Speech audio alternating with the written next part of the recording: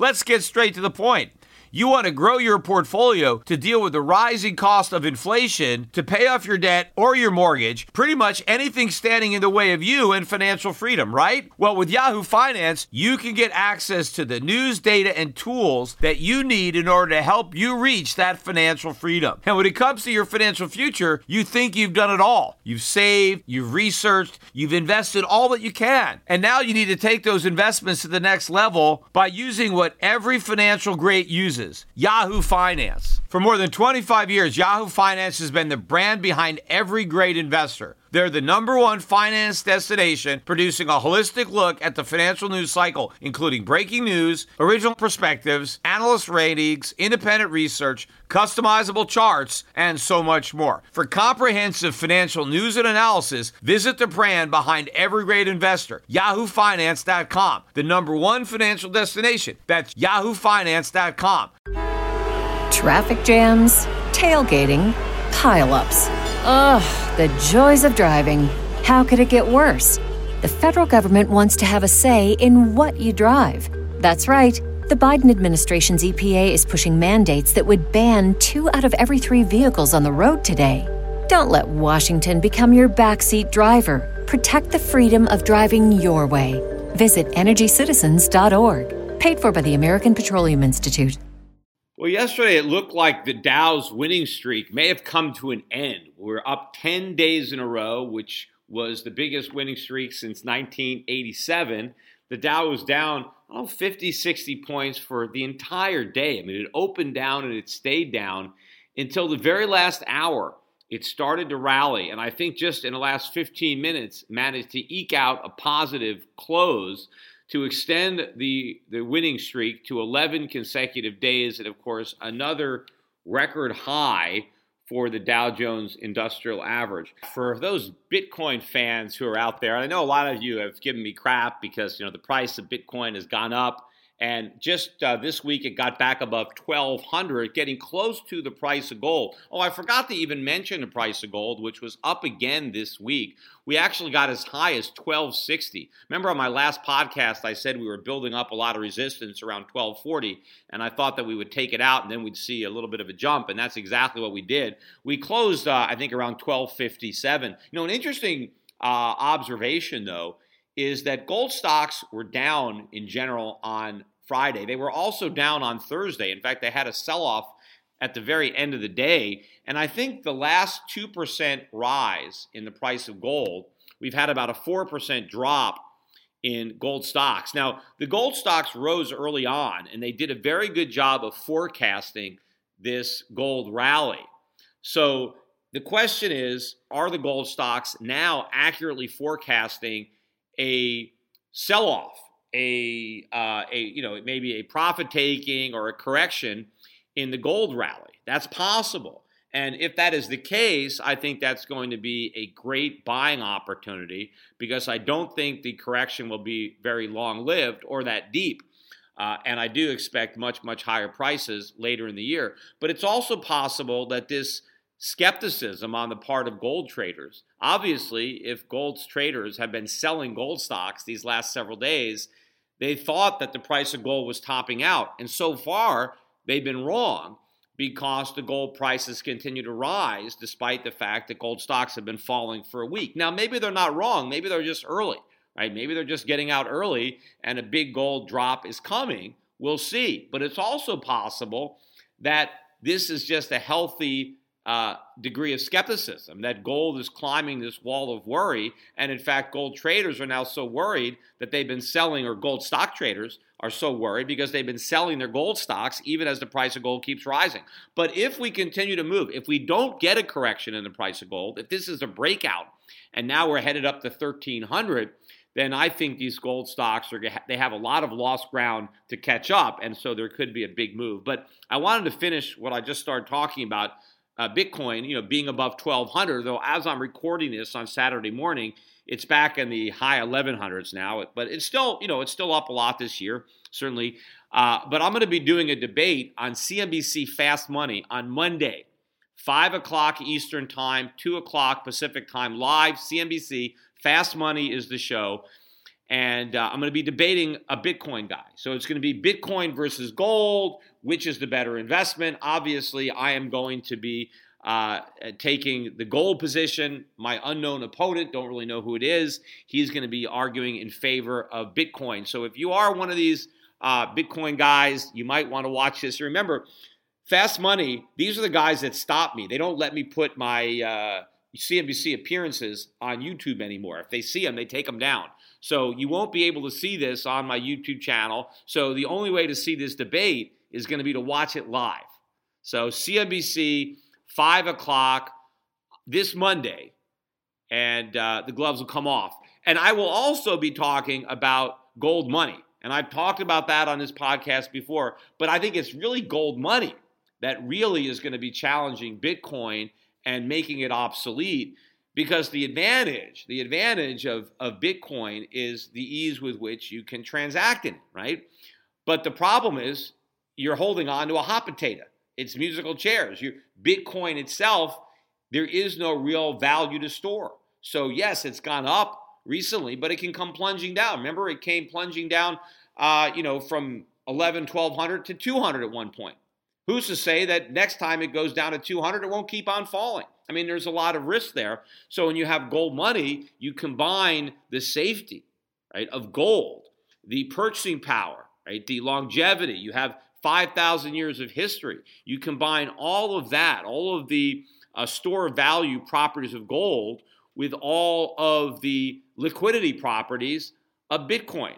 And so gold money basically makes the need for Bitcoin obsolete. Now, I know some people will say, well, but, it's centralized versus decentralized, meaning like, you need a storage. You need somebody to store the gold. You need a company like Brinks, right? Gold money uses Brinks to store most of the gold. And so, what if it gets stolen? Well, yeah, what happened to Mt. Gox? People had their Bitcoins over there. They got stolen. It's not like you don't have any counterparty risk. But look, people have been storing gold safely with companies like Brinks for, I don't think there's never been any gold entrusted to Brinks that has ever been lost, right? No customer has ever lost any gold that they stored there. And I think you can reliably store with a third party. At least there's real value there to store. And of course, you've also got governments, and the fact that, these Bitcoins is all digital. I mean, I think it's very easy for governments to target it, governments to confiscate it. I think people are overestimating the safety when it comes to Bitcoin and the ability of governments not to screw with it, not to confiscate it, or not to make its ownership or its use illegal.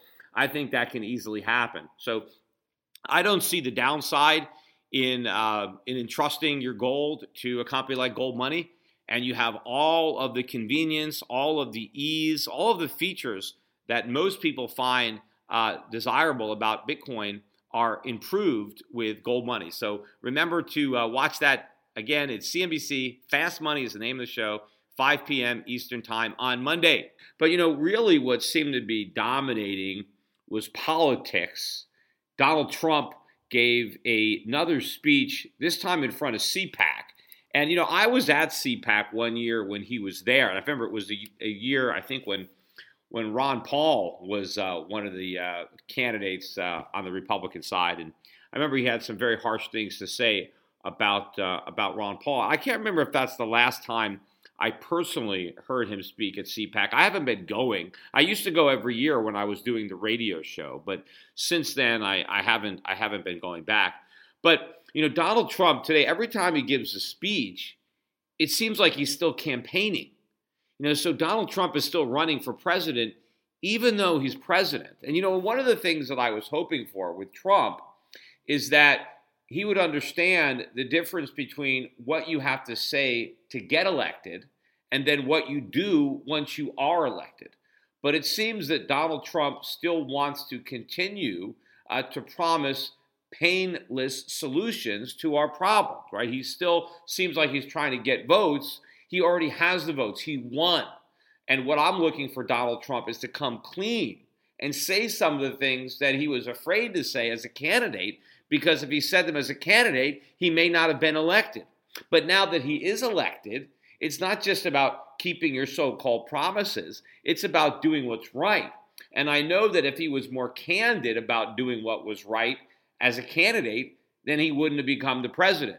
But now that he is president, he has this opportunity. Now, it's still early. It still remains to be seen what's going to happen. There is still conflicting messages from Donald Trump. On the one hand, he talks about this huge debt he inherited and how we have to be frugal, how we have to cut back on government spending. But then, of course, he's not actually talking about actually making any substantive cuts to government spending. So we'll have to see if President Trump ends up governing in a way that is different from the way he campaigned. I want to talk, though, about the tax reform. He didn't say anything specific in his speech at CPAC about the tax reform. You remember a week or so ago, he said something big is coming very soon. And since then, we haven't really had any indication of what that something big would be. Of course, the corporate tax reform is all bogged down over whether or not we're going to be able to include a border-adjusted tax, which would allow Congress to lower the corporate income tax to 20%, yet still generate a lot of revenue by not allowing corporations, or I assume any business, to deduct the cost of their imports from their cost of goods sales, which would effectively impose a 20% tax on all those imports. Now, I've already explained why this is a non-starter in an earlier podcast, and I still haven't heard anybody talk about this. The fact that it will result in people buying stuff online from other countries to avoid that 20% tax rather than going to an actual store in the United States. So it really would be the death of U.S. retailing were this to come in, which is another reason why it's not. What they really need to do is just an across-the-board 20% tariff on all goods coming into the United States so that you have to pay the tax even if you're buying it directly through an online vendor. So then the retailers in the U.S. would now be competitive. They wouldn't be forced out of the market. But one of the discussions I was listening to on CNBC, and it just shows you how clueless people are with respect to the true state of the U.S. economy. But the conversation basically was, well, do we really need all these cheap goods coming in from China? I mean, would it be so bad if, we didn't have them? Because, look, we didn't have them in the 1990s, right? We didn't have this huge trade deficit with China in the 1990s. And the 1990s were a prosperous decade, the way they remembered it. Of course, CNBC loved it because they had the dot-com boom. But the idea is, why don't we just go back to that? I mean, even if we make imports 20% more expensive, maybe Americans will just deal with it because obviously they dealt with it in the 1990s or the 1980s. So why can't we deal with it now? And, maybe if we don't import them, we'll just make them ourselves. And so what's the problem? And it shows people just do not understand the degree to which the economy has changed for the worse since the 1990s. But you can have a similar conversation about women in the labor force. Somebody could say, hey, why do we have all these women working? Why couldn't we just go back to the way it was in the 1950s? Women didn't work by and large in the 1950s, at least not if they were married. Maybe if they were still single, they might have had a job, but no married women had jobs really in the 1950s. There were exceptions, and they were generally, these high-powered career gals that really were doing something. But your typical middle-class woman who was married to your typical middle-class man, she didn't have a job. That doesn't mean she didn't work. She did housework. She took care of the kids. She got involved in the community and charities and things like that, but she didn't go out and collect a paycheck. And so you can say, well, why don't we just go back to that? Well, we can't go back to that because the husbands cannot afford to support their wives today the way they could afford to support them in the 1950s. And what's changed about America? Well, we have a much bigger government, so taxes are much higher, and we don't have the high-paying jobs that we used to have back in the 1950s, thanks to years and years of regulation and taxes that have driven those jobs out of existence. So it is no longer conceivable or possible for most women not to work outside the home because they can't marry a man who is capable of supporting them. Of course, back in the 1950s, if you just married your butcher, your baker, your candlestick maker, it didn't matter, right? Anybody, school teacher, bus driver, you could afford to support a wife. Now you've got to marry a guy that makes a couple $100,000 a year. He's got to be a professional, right, in order to support a stay-at-home mom. That wasn't the case in the 1950s. And people who don't recognize that distinction, hey, let's just go back to the days when women didn't work. Well, if we want to go back to those days, we've got to go back to the high productivity, small government economy that existed back then, right? Same thing with not needing Chinese imports. I mean, one of the reasons that the economy didn't collapse over the years was because of this huge influx of women into the labor force. If women never joined the labor force, there's no way we could have had this enormous government. It would have collapsed a long time ago. Same thing with Chinese imports. I mean, people talk about, hey, Peter Schiff, you talk about all this money printing and quantitative easing, and you've been warning about inflation. But look, there's no inflation. Where's all the inflation? Well, can you imagine what would have happened to consumer prices in this country had we not been able to import all these products from China and other places? They would have skyrocketed. One of the reasons that U.S. businesses did not have to raise prices to the consumer in the face of all this money printing, all this inflation that was actually being created, one of the reasons that that inflation did not result in higher prices to consumers is because businesses found a way to get around the increasing domestic costs by outsourcing, by importing. They found this way to bring in goods from Mexico, bring in goods from China, and that was able to keep them from having to raise prices the way they would have had to have raised prices had they had to continue producing the products domestically. There you would have seen the results of all this money printing. You would have seen much bigger increases in consumer prices. But because they had this outlet, because American businesses could now import lower cost products from Mexico or China or other places, the consumer didn't feel the impact of inflation when he went shopping. But he did feel it in his paycheck. Because in order to keep prices low, a lot of higher paying jobs in America were sacrificed. Right? So wages may have gone down, but prices didn't go up as much. So, of course, real wages are going down. So Americans are feeling the inflation in that respect, in that maybe prices aren't going up, but their income is going down. And so on a relative basis, it's the same thing. But the government can still claim that there's no inflation. Hey, look, there's no inflation. Sure, because all these products that we used to make in America, we now import cheaper from China. Now, you take away all those cheap imports, and now Americans are going to be hit in the face with a couple of decades of inflation all at once. All of a sudden, the cost of living would skyrocket, and people would really feel the full impact of all this inflation that thus far many Americans have been spared the impact because we've been able to outsource and import. Now, the Americans who haven't been spared are maybe the people who lost their jobs in the process, but the people who didn't, there are people, of course, who didn't lose their jobs. I mean, let's say you're a lawyer. Unfortunately, we haven't figured out how to outsource lawyers, so we still have all these lawyers in this country. None of them have lost their jobs. In fact, there are more lawyers than ever before. So now all these lawyers, they get the benefit of their higher paychecks because they're a lawyer, and now they have all these cheap products that they can buy that are coming in from China and Mexico and every place else. But the guy that used to work in the factory that made the products that Americans used to buy, who lost his job because they had to outsource instead, and now he's got 2 or 3 low-paying part-time jobs, that guy doesn't really benefit very much from the cheap Chinese products because his wages have collapsed. But at this point, you take away those cheap Chinese products, his factory job's not coming back because that factory's gone, right? So now all of a sudden you're going to give him a knockout punch. You're going to say, hey, you got this low-paying job, but now you're going to have to pay much higher prices for your goods. You're not even going to get that one bit of relief.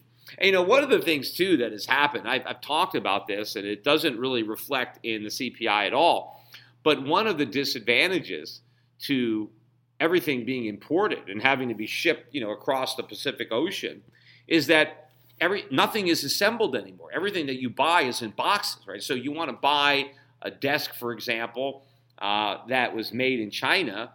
You order it on Amazon, and it comes in this gigantic box, and you've got all kinds of screws, and sometimes you can understand the directions. Usually when I want to assemble something, I got to go on YouTube and try to find a video where somebody else has assembled it, and I can see how they're doing it, because a lot of times it's hard to even understand these things. A lot of the stuff is kid stuff, right? You want to buy anything for your kids, it's all in China, and it all comes in boxes with lots of screws and stuff, and sometimes it takes me 2 or 3 hours to put this stuff together. Now, none of that is reflected in the CPI. What's your time worth? So when America used to make these products, right, you would go to the store and the product would already be assembled and they would just deliver it to your house and that was it, right? It was already built. It was there in the showroom and you bought it. Now, maybe, let's say I buy something fully assembled and it was $200, and now I buy the same thing from China and it's $150, and the government claims, well, it's cheaper. See, there's no inflation. Prices went down. But if it takes 3 hours of my time to build it, what's my time worth? So when you factor in the time that you have to spend, where you could either be working and generating more income or you could be enjoying leisure, unless you just like putting together this stuff. But in many cases, it's very frustrating. The worst thing is when I put some of this stuff together, I'm halfway through, and then I realize I got something wrong, and I got to take it all apart and start all over again. I mean, sometimes, too, there's things that, you put it together, and at least there's a 50-50 shot that you'd put it on the right way because, there's two sides, let's say. Well, whenever there's a 50-50 chance that I'm going to get something right when it comes to assembling something, I always get it wrong. It's just like Murphy's Law, right? If there's a way to get it wrong, it seems like I do it. So it takes a lot of time, and sometimes it's very, very frustrating when you have to put this stuff together. I would much prefer to buy a product that was already completed and made in America, but that doesn't happen anymore because it's too expensive, thanks to the inflation that's been created, thanks to the regulations, thanks to the taxes. And so when people want to talk about, hey, let's just go back to the 1990s, we can't do that. The economy has degenerated dramatically during this period of time. The factories that were here don't exist anymore. And the economy is now addicted to these low-cost goods. I mean, imagine how many people shop at Walmart, right? What is the secret to Walmart's success? Why are prices so low? It's because nothing they sell is made here.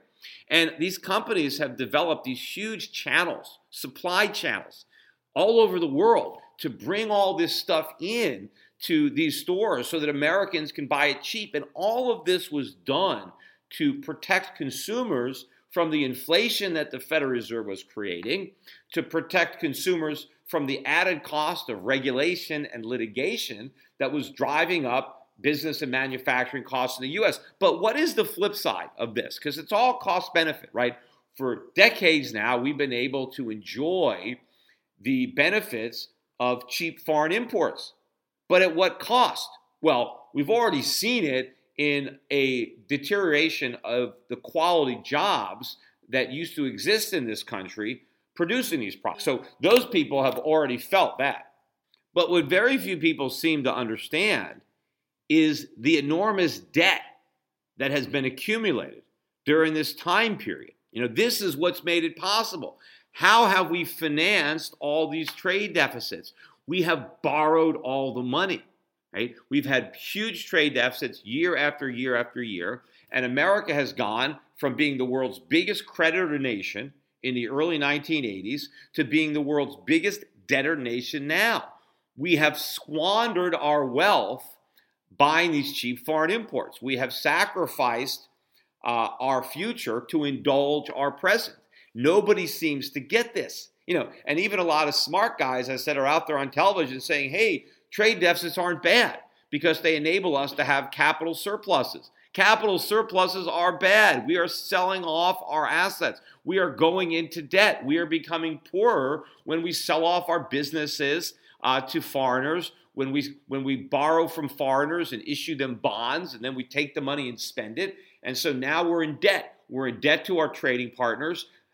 We owe them money, or now they own our assets, they own our companies, and we have to pay them dividends, or they own our real estate and we have to pay them rent. So America is now poorer because of years and years and years of borrowing money to buy inexpensive foreign products. And if you just all of a sudden make those foreign products more expensive, but you don't change anything else, there's just going to be a huge collapse. The only thing that we could do, if we don't want to buy all those products, then we have to recreate the free market conditions.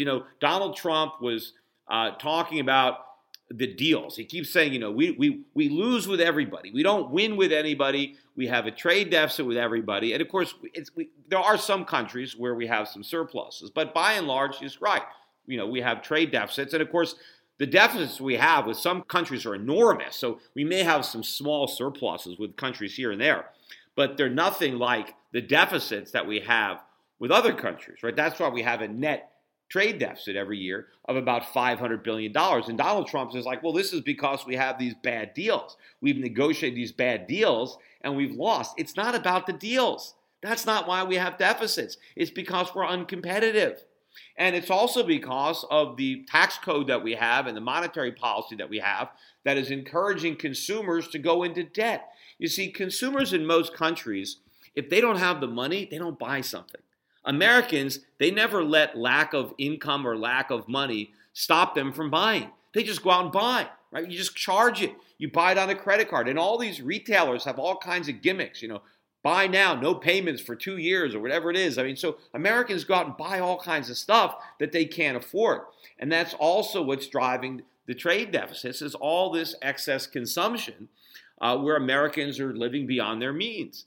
And of course, the government doles out a lot of welfare, a lot of food stamps, a lot of disability. People go out and buy stuff. They didn't earn any money. They didn't produce anything. They don't have anything to trade with the rest of the world. So we just have all this paper. We create all this debt. So there's no way that Trump is going to solve this problem by having smarter people go renegotiate NAFTA or renegotiate the TTP.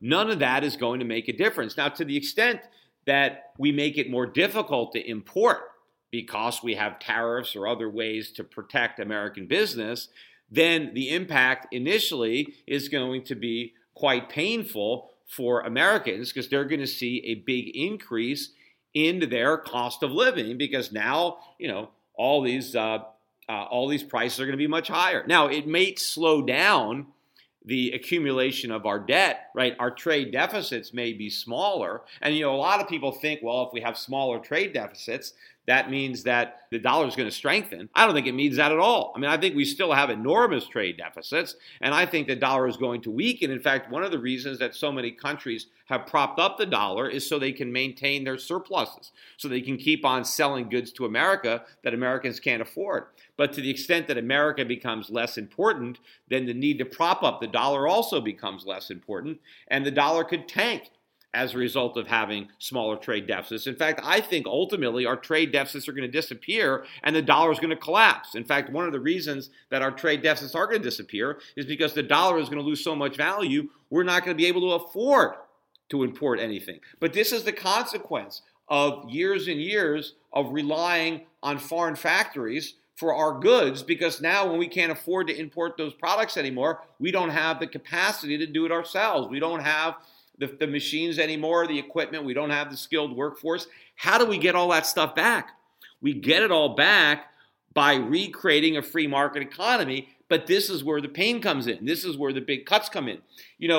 I was listening to Treasury Secretary Mnuchin talking about the tax cuts, and what he was saying is that they are primarily focused on middle-class tax relief, that we are focusing on the middle class. And yes, that's great when you're campaigning because that's where the votes are, right? The middle class is where you get all the votes. But this is not good economics. First of all, if you're talking about tax policy that may result in more economic growth, the best thing would be to just abolish the corporate tax, right? Not even think about cutting the personal tax, get rid of the corporate tax, stop taxing capital, or if anything, just lower the marginal tax rate, which of course will disproportionately benefit the rich if you just reduce the marginal rate. But by reducing the marginal rate of tax, you increase the incentive to work, and you diminish the reward for not working, because now leisure, when taxes go down, leisure becomes more expensive, right? Because the higher the taxes are, the cheaper it is not to work or take a vacation or retire early, because so much of what you're making is going to the government. But when you lower taxes, then you make leisure more expensive, and you create a greater incentive for people to work. So there are tax cuts that would be growth-oriented. But if you just cut taxes on the middle class, all that's going to do is increase the deficit. I mean, people are not necessarily going to work harder because there's a tax cut for the middle class. They're just going to have more money to spend, but the government is not going to spend less. They're not going to cut spending, so all you create is inflation. You create larger deficits, and now the Federal Reserve has to print the money that the government is no longer collecting in taxes. And so the tax cuts don't actually do any good, because all you're doing is creating more spending, but you're not creating more goods, right? Our trade deficits will rise. If Americans get a tax cut, they'll just buy more goods made in China, right? So we'll run up the trade deficit. That's all that's going to happen. We create more inflation. If you really want to give tax cuts to the middle class because you think they deserve it, well, then you have to cut government spending. You have to make government less expensive so that government is a lower burden on the taxpayer. I mean, the reality is, if you want to be honest, Americans need tax hikes.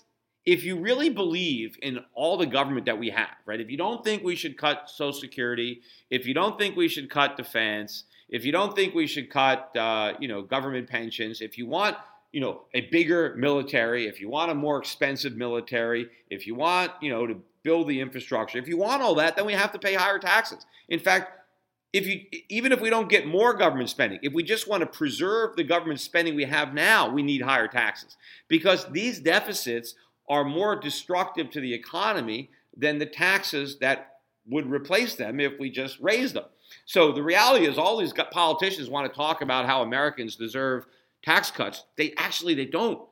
They deserve tax hikes, unless they want to say, you know what, I don't want all this government. Cut all this government spending, including my entitlements. Yes, cut Social Security and Medicare that I think I'm going to get when I get older, which I'm probably not going to get anyway. And yeah, you can cut my taxes right now. That's when Americans can have lower taxes. But if you want to lower taxes in a way that will stimulate economic growth, just targeting the middle class for some kind of tax benefit, that is not what's going to do it. You have to cut taxes in a way that will incentivize capital investment, savings, underconsumption, real economic growth, right? Not just enable more spending, because that's the Keynesian view. Yeah, a Keynesian is going to say, of course, cut taxes for the middle class. That's great, because it's going to increase aggregate demand, right? A Keynesian is in favor of anything that causes more spending, right? Increase government spending. In fact, these idiot Keynesians, they think that cutting government spending is a bad idea because it takes purchasing power away from the recipients of the government money. So the Keynesian is in favor of tax cuts and spending increases at the same time. In fact, if you say we need to pay for the tax cut by cutting government spending, the Keynesians think that that's, you're working at cross purposes, that you're canceling each other out, that whatever stimulus you get from the tax cut is negated by the spending cut. But of course, this is like a little kid believing in Santa Claus. That's really what Keynesians believe in, is the economic equivalent of Santa Claus, because they don't understand that the government doesn't have any money. And if the government gives money to one person to spend, it has to take it away from somebody else. Now, it doesn't necessarily have to do it through taxation. It can do it through inflation. It can create the money, right? Because we live in this society with fiat money, we don't have any real money. Governments can just create money out of thin air. They can create the illusion that they create purchasing power by just creating money. They don't. All they do is create claims to the existing stock of wealth, to the existing supply of goods and services. So prices go up. They don't create any real demand when you print money, but these Keynesians, are these guys that believe in this, modern MMP, modern monetary theory, whatever it's called, whatever this nonsense is, they don't understand the negatives. That's why they have no problem with the debt. They don't care about our national debt, 20 trillion, 30 trillion. It doesn't matter. We can just print the money. They don't understand why people are even worried about the debt because we can just print money. They don't understand the consequences of money printing. And the only reason that the dollar hasn't already collapsed is because our trading partners haven't figured out that we're going to print all this money, that we have no way of legitimately repaying this debt with taxation and money that has actual purchasing power. So once people figure out that this is what we're going to do, then the dollar is going to collapse. And it doesn't matter how many dollars the government can create. I mean, if you create money that nobody wants, what good is it? Yes, as long as people are dumb enough to take it, governments can go along and play this game. But, it's monopoly. This is monopoly money. There is no difference between dollars or euros or yen than monopoly money. And everybody knows monopoly money is worthless. The difference is people don't realize that in real life they're playing with monopoly money because, you can just create all the money you want, right? And people just think that it has value. It doesn't have any value, right? It's just a piece of paper. It's an IOU nothing, right? It doesn't confer any value on anything. But what it does do is it transfers purchasing power to the recipient of the money. So if the government creates money and gives it to somebody, that person now can buy things just as if he had earned the money. But now somebody who didn't earn the money now has to compete with that person for the things that he wants to buy. And so that person is going to bid up prices. I mean, it's just basic.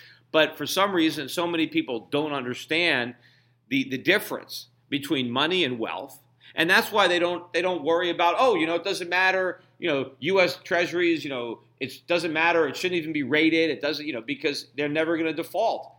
Even if they never default, that doesn't mean that the people who buy treasuries are going to get their purchasing power back. That is the point. And anytime you're looking at sovereign debt, it's never about whether or not they're going to default. Obviously, if you create your own money, if you borrow in your own currency, there is no reason that the U.S. government ever has to default on its debt if it doesn't care what the dollar is worth, right? If the U.S. government doesn't care if the dollar is completely worthless, then yes, it never has to default on its debt. And if you're a creditor and you don't mind being repaid in worthless money, then you don't have to worry about default, right? If you don't care, all you care about is getting your paper back and it doesn't even matter to you whether you could buy anything with it, then I guess you don't have to worry.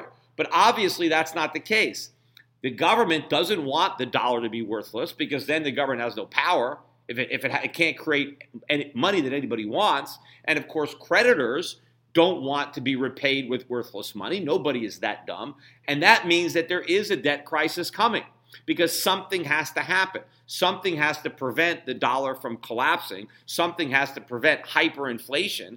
And that is where all the sacrifice comes in. That's where all the pain comes in that everybody who is correctly warning about these large deficits understands. And what all the Pollyannas that think the people who are warning about the deficits, they don't get it because they don't understand that we could just print money. They do understand that we could just print money. Any idiot can understand that we could print money.